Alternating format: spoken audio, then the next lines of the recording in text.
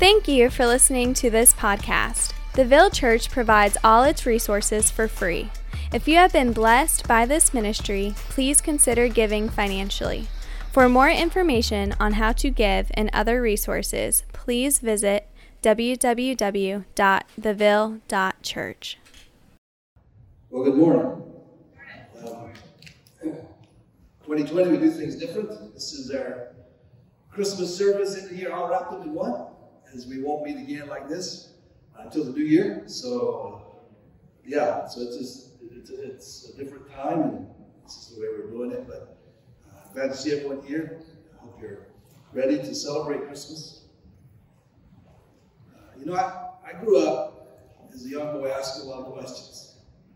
I was curious. I asked a lot. I often ask why. Anybody with small children have their children ask why a lot? Why? Well, my mother was very patient, and she encouraged my inquisitiveness to a point. And when I realized that I had reached the limit of her patience, she would say, "That's just the way it is," or "because I said so." And I knew it was time to stop asking questions. But I was always asking. I remember when I was around 5 years old, I asked my mother, "Why do boys wear pants and girls wear dresses?" And she didn't really answer my question, but she said, "Would you like to wear a dress like your older sister?" I said, "Sure." So I put it on, I ran through the yard, and I thought, "Wow, you can run fast in the dress. This is the greatest thing in the world." But thankfully, by the time I reached 6, that had worked through my system, and I got my answer as best I could, I guess. Then when I was a teenager, I remember when I was about 15 or 16, I wanted a nice Bible for my birthday. So I asked my parents, and they took me to a Christian bookstore, and the salesman, when I told him what I wanted, he said, "Okay, which version do you want?" I said, "Which version?" He said, "Yeah, there are many English versions. I only knew one. The church I grew up in, we only used the King James Version." So he showed me all these versions in English. It was amazing to me. I didn't know they existed. And so, but I still bought the King James because that's what I knew and my church used. But I went back to my church asking the people in my church, "Why do we only use the King James? Why don't we use these other versions?" And I kept asking until one day an older gentleman told me, he said, "Well, son, if the King James Version was good enough for the Apostle Paul, it's good enough for me." And I realized, okay, I don't think I'm going to get an answer here for that question. But then when I was serving in Africa a number of years, I noticed that the only meetings that were held at 10 o'clock on Sunday morning were church services. Everyone else, where we lived, was like a desert area, hot during the day, and the evenings cooled off. Everyone else met in the evenings. They would gather in the evenings for meetings. So I approached our pastor, who was a Kenyan man, African man. I said, "What about us changing our services to the evenings when everyone else meets? And maybe people would be more comfortable coming." And I'll never remember, he looked at me, he said, "Well, son, 10 a.m. on Sunday morning, that's God's hour. And we would do well to keep God's hour." I thought, "Who told you that?" And I realized when we take the gospel around the world, we take our culture with us. And he had heard about Christ from probably European or American missionaries, and that's the way we worship. And he took it as being, this is God's hour. So I asked why. I love to ask questions.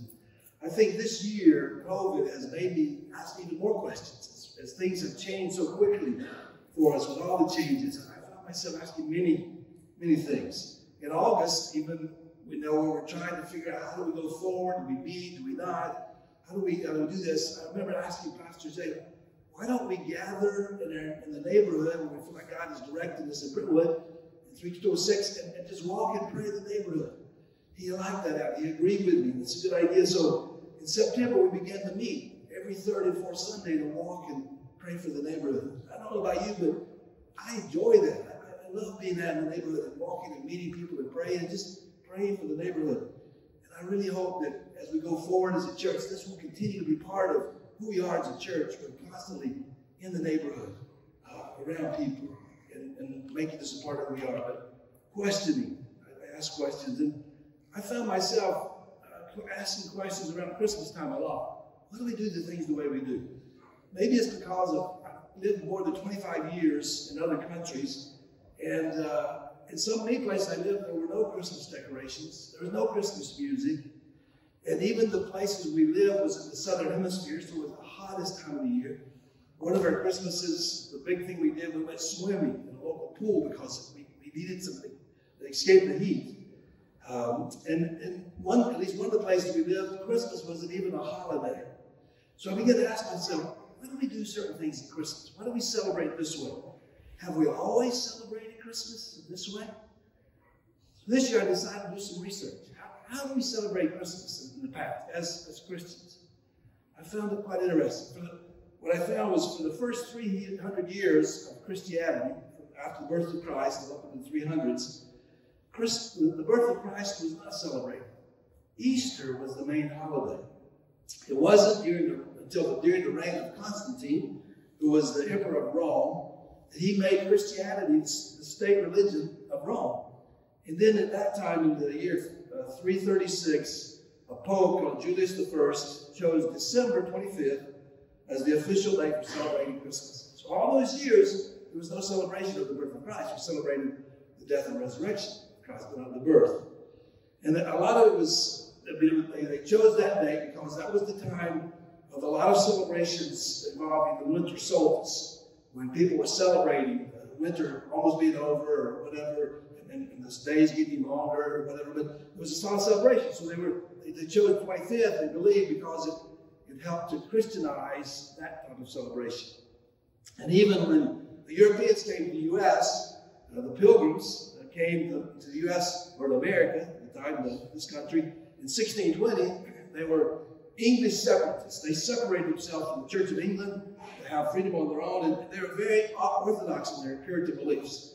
And if the Bible wasn't clearly showing them something, they didn't do it. And so they didn't celebrate Christmas. They didn't believe the Bible was clear on the celebration of Christmas. They didn't celebrate it. And so as a result, Christmas was not a holiday celebrated in America. Actually, for about 22 years, from what I read from the year 1659 to 1681, any celebration of Christmas in Boston was outlawed. It was against the law to celebrate Christmas in Boston for those years. And so they even said anyone exhibiting the Christmas spirit was subject to a fine. You could be fined for celebrating Christmas. That seems strange now, but it was at that time. A lot of it was Christmas had developed into a riotous type of celebration, maybe similar to Mardi Gras. And so it was out of control in some ways. So the church says, no, we can't agree with it. So they outlawed it. And actually, Christmas wasn't declared a federal holiday in the U.S. until 1870. So only about 150 years we've had a federal holiday. We've been celebrating Christmas as we do. And so many of the Christmas customs and celebrations that we hold now, traditions, were formed in the 1800s.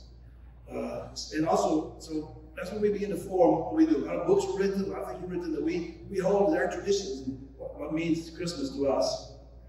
And then thanks to the Industrial Revolution and the increase in personal wealth in America, our customs have become more and more lavish over the years. So now, of course, part of Christmas celebration, almost it seems, is we have Black Friday, Cyber Monday, and this year it's expected Americans will spend an average of about $1,000 per person on gifts and decorations. And then after all this spending, we have Giving Tuesday. Why don't we have Giving Tuesday before? But that's another question. So this thinking of giving during Christmas and gift giving, I begin to think, why do we give? Why is Christmas such a time of giving and gift giving? Even before the birth of Christ, there was a lot of gift giving during this time of the year. As I said, a lot of cultures celebrating winter solstice, and they gave gifts and stuff. But for us, we trace our giving a lot back to the gifts the wise men gave the Christ child. In Matthew 2:11, it says, in going into the house, the wise men, they saw the child with his mother Jesus, who married his mother, and they fell down and worshipped him. And then opening their treasures, they offered him gold, gifts, gold, frankincense, and myrrh. Now each of these gifts they offered Jesus had a very great meaning, a symbolic meaning in the life of Jesus. Gold in the Bible is symbolic of God. It represents the most precious of metals and is extremely rare in its purest form. The intrinsic value of gold is established for generations, okay? And it was used always to honor kings. So they brought it to Jesus. So this gift proclaimed Jesus to be king at his birth. When they brought it for a purpose. Even they said, we've come to see where the new king is born. The king has been born. So they brought a gift to represent that, and that gift was gold. Frankincense is an aromatic, clear resin obtained from trees in northern India and Arabia. It is used in incenses and perfumes and was treasured for its aroma and heating powers. And it was an ingredient that was used in incense in the worship in the tabernacle, the temples, the temple at the time. And because of its use in the temple, it is considered emblematic of Jesus' office as the priest of God. So they brought a gift of gold to say, you're the king. They brought incense and frankincense to say, you are a priest of God. And then the last one, myrrh. It was a spice used for medicine, cosmetics, and anointing oil. It was mixed with oil, this spice myrrh, and it was used to anoint prophets in the past for the divinely appointed work of revealing God and communicate his will and words to the people. So they used myrrh as a part of that sacrament or ceremony. It was also used in anointing dead bodies. Okay, so again, his myrrh was presented to Jesus at his birth, pointing to his life as a prophet, and it was used at his death to anoint his body for the grave. This gift pointed to Jesus as the prophet who would come after Moses. We know Moses instituted the sacrificial system for sins. So Jesus was the prophet after Moses and we know that. And then it pointed to Jesus as the one who would be the final sacrifice for the sins of all mankind by his death on the cross. So these gifts are very simple and great symbols, and people understood that as they gave them to Jesus. And the theme of giving goes throughout Scripture. The verse that I want to look at this morning and share some thoughts on, and then a couple of verses this morning, from John 3:16. It's a verse that for many of us who have been in church, we've memorized it. We've known it for years. The Bible says, for God so loved the world that he gave his only Son, that whoever believes in him should not perish, but have eternal life. I read that verse, I think, God so loved the world. He gave because he was motivated by love. Love motivated God to give Jesus to the world. And in John chapter 4, verses 7 and 8, it said, beloved, let us love one another, for love is from God. And whoever loves has been born of God and knows God. Anyone who does not know God, who does not love, does not know God, because God is love. So God acts in love toward us. God gave Jesus in love to us because he is love. That's who he is. And so he acts out of who he is. Just a side note this morning, a major difference between Christianity and Islam is tied up in this, in that God's will and what he does comes from his character, who he is. That's how we see it. We experience God's love because God is love. But in Islam, it's the opposite. They try to understand God's character by his will. Okay? So in the first chapter, the first verse of the first chapter of the Quran, the Muslim holy book, it says this.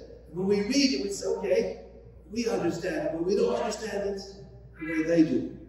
It says, in the name of God, the merciful, the compassionate, praise belongs to God, the Lord of all being, the all-merciful, the all-compassionate. So it said God in Islam is all-merciful and all-compassionate if he chooses to be. But he can change that. His will can change. He didn't have to be. He could be, but he didn't have to be. That's how they hear it. We would say, no, he is all-compassionate because that's who he is. But they're like, no, if he chooses to be, he can be all-compassionate, but he didn't have to be. And so since his will changes, so does his character. And so in Islam, for the Islamic people, God is unknowable. Because who can determine how God will act? He can change. And so to grasp that, I finally grasped that after living a number of years in the Islamic world. It just changed my understanding to say, we serve the same God, do we? The God we serve, he acts from who he is. The God they serve, who he is determined by how he acts. It changes. So just want to give that to you. But anyway, go back to giving. What motivates us to give? God is motivated by love. What motivates us to give? I would love to say that I am motivated by love. I wouldn't say I am, but many times I don't see that myself. I don't see I'm motivated. If I'm honest, I'll share this. Three things motivate me to give many times. The first is guilt. That's right. I feel guilty, and so I give. So to deal with my guilt, I give. It's never obvious when I'm approached by someone that they appear poor or they tell me they're poor. I see them having so little, and I feel guilty for having much more than that. Whether that's right or wrong or not, I feel that way. And so I responded. So giving even a small amount lessens my guilt for feeling that way. And I'm not saying what we should do. I'm not giving instruction on whether we should or shouldn't give to those who approach us on the streets. Everybody has to make that decision. I'm just being honest. I feel guilty for having more than others. And so I give out of that. A friend of mine who leads a ministry in Los Angeles, he told me that he's often asked by people who visit him there if they should give to people on the streets, since they don't know how or if they'll use it well. If we give it to them, they use it well. He tells them, he said he can't answer for them, but he says he tends to be more generous in his giving. And then he asked them, he said, have you ever misused what God has given to you? He says, if God treated us the same way we want to treat the people on the streets, what will we have? If God said, well, I don't believe you'll use this, I want to withhold from you. It's just something to think about when we're approached by people giving. So I deal with that. I struggle with that. I give from guilt, and I don't think that's what God wants me. And so I often wonder, when people approach me, what do they see on my face?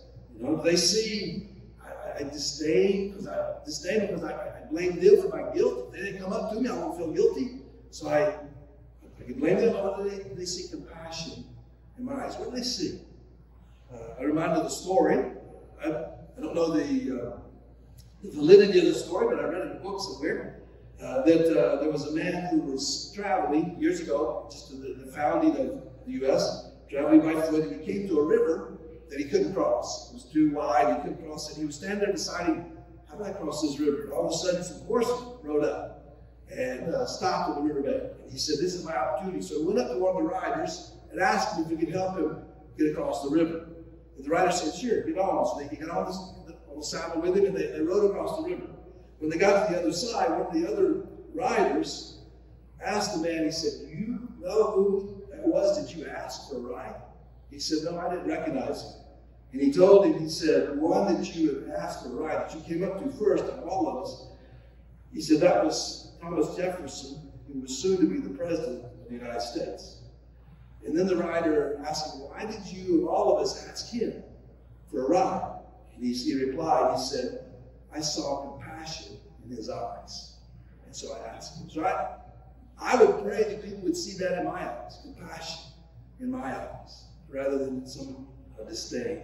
So, just being honest, I give out of guilt many times. Sometimes the second reason I give is I give out of shame. When giving, I feel shame if someone gives me a gift, I don't return a gift to them many times. I feel ashamed. So if I give a gift that I feel is less of a gift or is not appreciated, I feel shame. Okay? So around Christmas time, I deal with a lot to avoid the stress of shame, especially at Christmas. So once, to avoid this feeling of shame, I suggested to my family, let's just not give gifts this year. I don't have to feel shame. And so you can imagine how that went over. It didn't go very well. But just be honest. That's what I deal with when I come to giving. And then the third reason, I feel like I give sometimes is I give out of greed. That may seem strange, to be greedy and giving, but I've learned that when I give something expecting something in return, I'm giving because I'm greedy. I want something more than I want to give. You know, and then if I give out of greed with giving, then I feel like the other person is in my debt. And I can call that debt when I want to or need to. And I like to feel that when I have this power over people sometimes. I've seen this in my life, and I tend to be more generous to those I feel who can give back than those who have less to give back. I feel like that shows my heart. And that someone comes to me and I feel like they ask me for something. I can give to you because you can pay me back. I don't know about you. You can't give me back something. I'm hesitant or reluctant to give.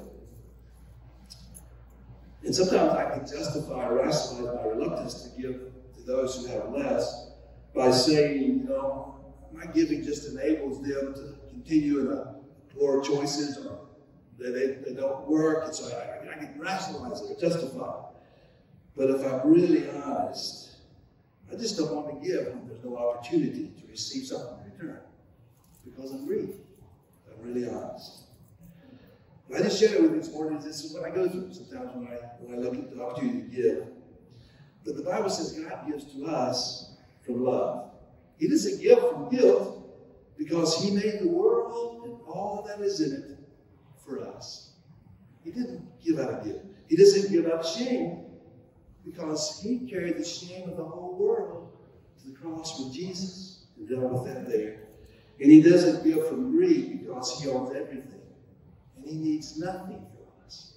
So he doesn't give expecting in return. He gives because he loves us. As I said, we read John 3:16, it says, "For God so loved the world that he gave his only Son, that whoever believes in him should not perish, but have eternal life."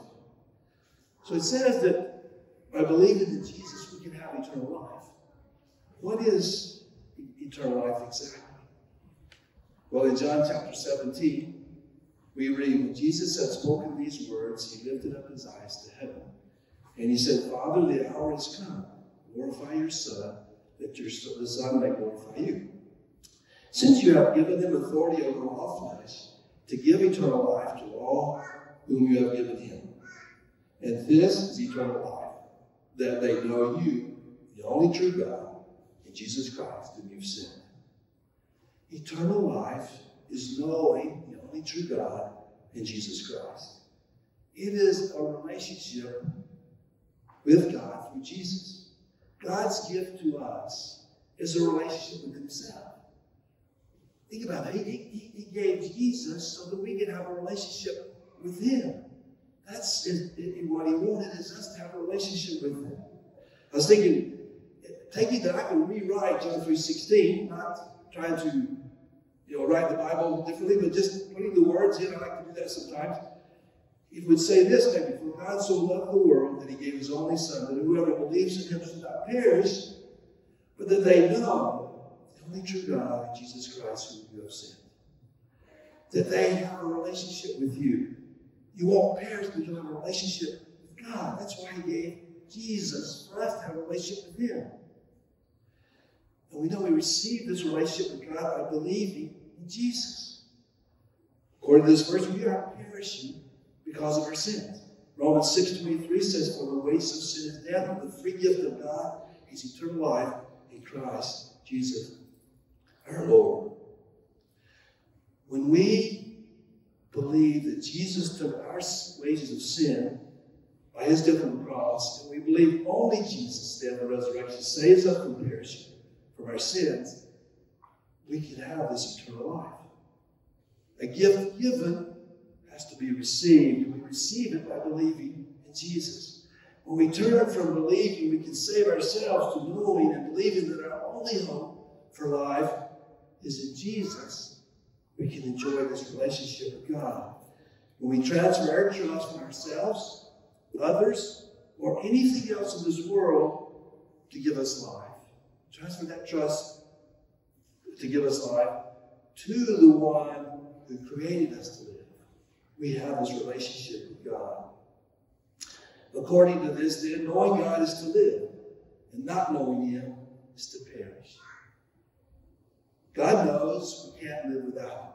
Even though sometimes we may think we are living without God, Proverbs 14:12 says, "There is a way that seems right to a man, but its end is the way of death. In most relationships, we enter to receive something we need or want because we are needy. God, though, is all-sufficient and needs nothing. His only reason to enter a relationship with us is to give us life. And he wants to give us eternal life with him. A relationship to last for eternity with him. That's his desire. And when we know him, we are empowered by him to give to others. When we are in a relationship with God, we can invite others into a relationship with us so that we can introduce them to God, who can also give them eternal life.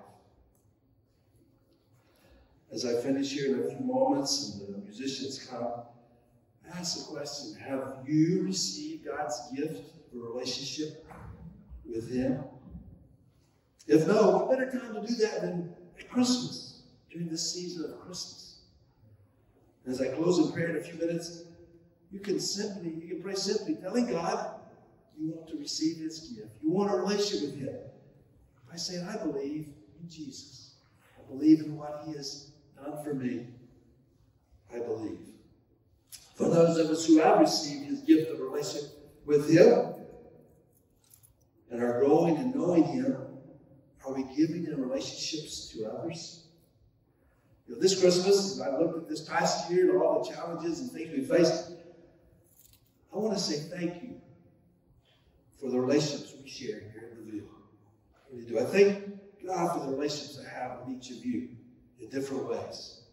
And 2020 has challenged us in many ways, but I can say by God's grace, I've grown to appreciate our relationships as never before. And because of that, I want to welcome others to know God and to share in the relationships we share. That's my desire as we celebrate Christmas. That's the gift I want to give others. And as I finish and I pray for us and we join in worship here, I want to welcome all who know God. You can say, I know God in my life. I have this eternal life he's given. I've received his gift. To participate and take communion. In the chairs are the small glasses of juice, and there's a small wafer, I guess on top you call it. And we can take that together in celebration of the relationship we have with our Father. The juice in the cup represents his blood, which he freely gave for the forgiveness of our sins. And the wafer represents his body, which was broken, so that we be made whole in him. As you eat the wafer and drink the juice, thank him. Thank him for his sacrifice. Thank him for his gift that he gave us, that we may have an eternal relationship with him. Let me pray for us. Father, thank you. Thank you for this morning as we come together to celebrate Christmas season, and may our celebration be focused on the fact that you gave us a relationship with yourself through Jesus, and we can then give that to others. We can be in a relationship with others so they can know you as well. So thank you, Father, for that, and thank you for, as we take the communion, may just our focus be on worship and praising you for that. But may we worship throughout this Christmas season, because we have a relationship with you. We thank you in Jesus' name. Amen.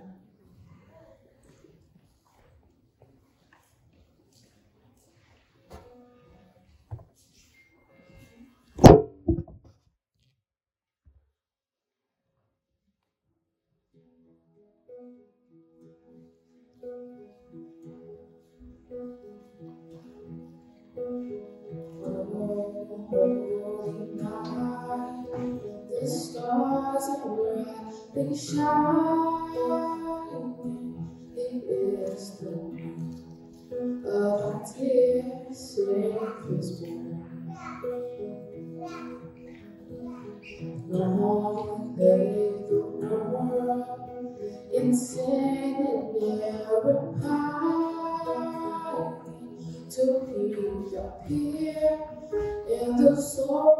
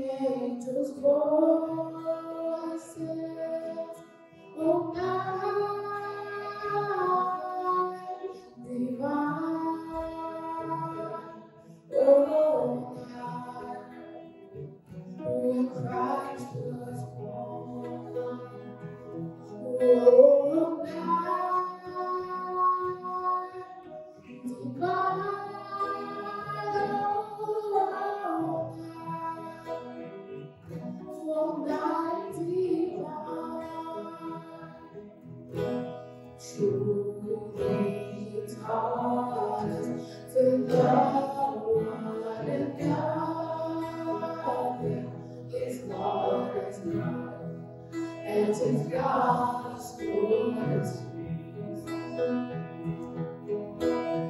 chains shall be break, for the spirits are broken,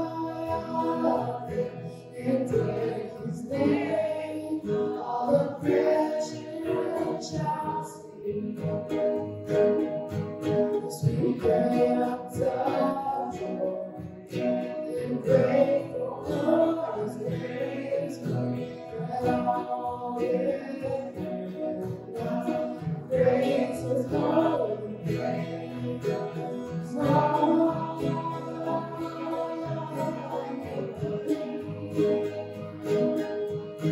Oh, hear the angels' voices. Oh, mighty God.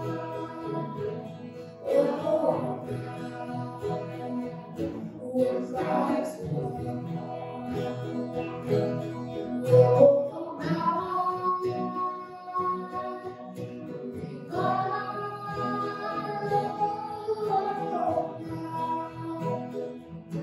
Oh, mighty Christ is the Lord. Oh, praise His name forever. His power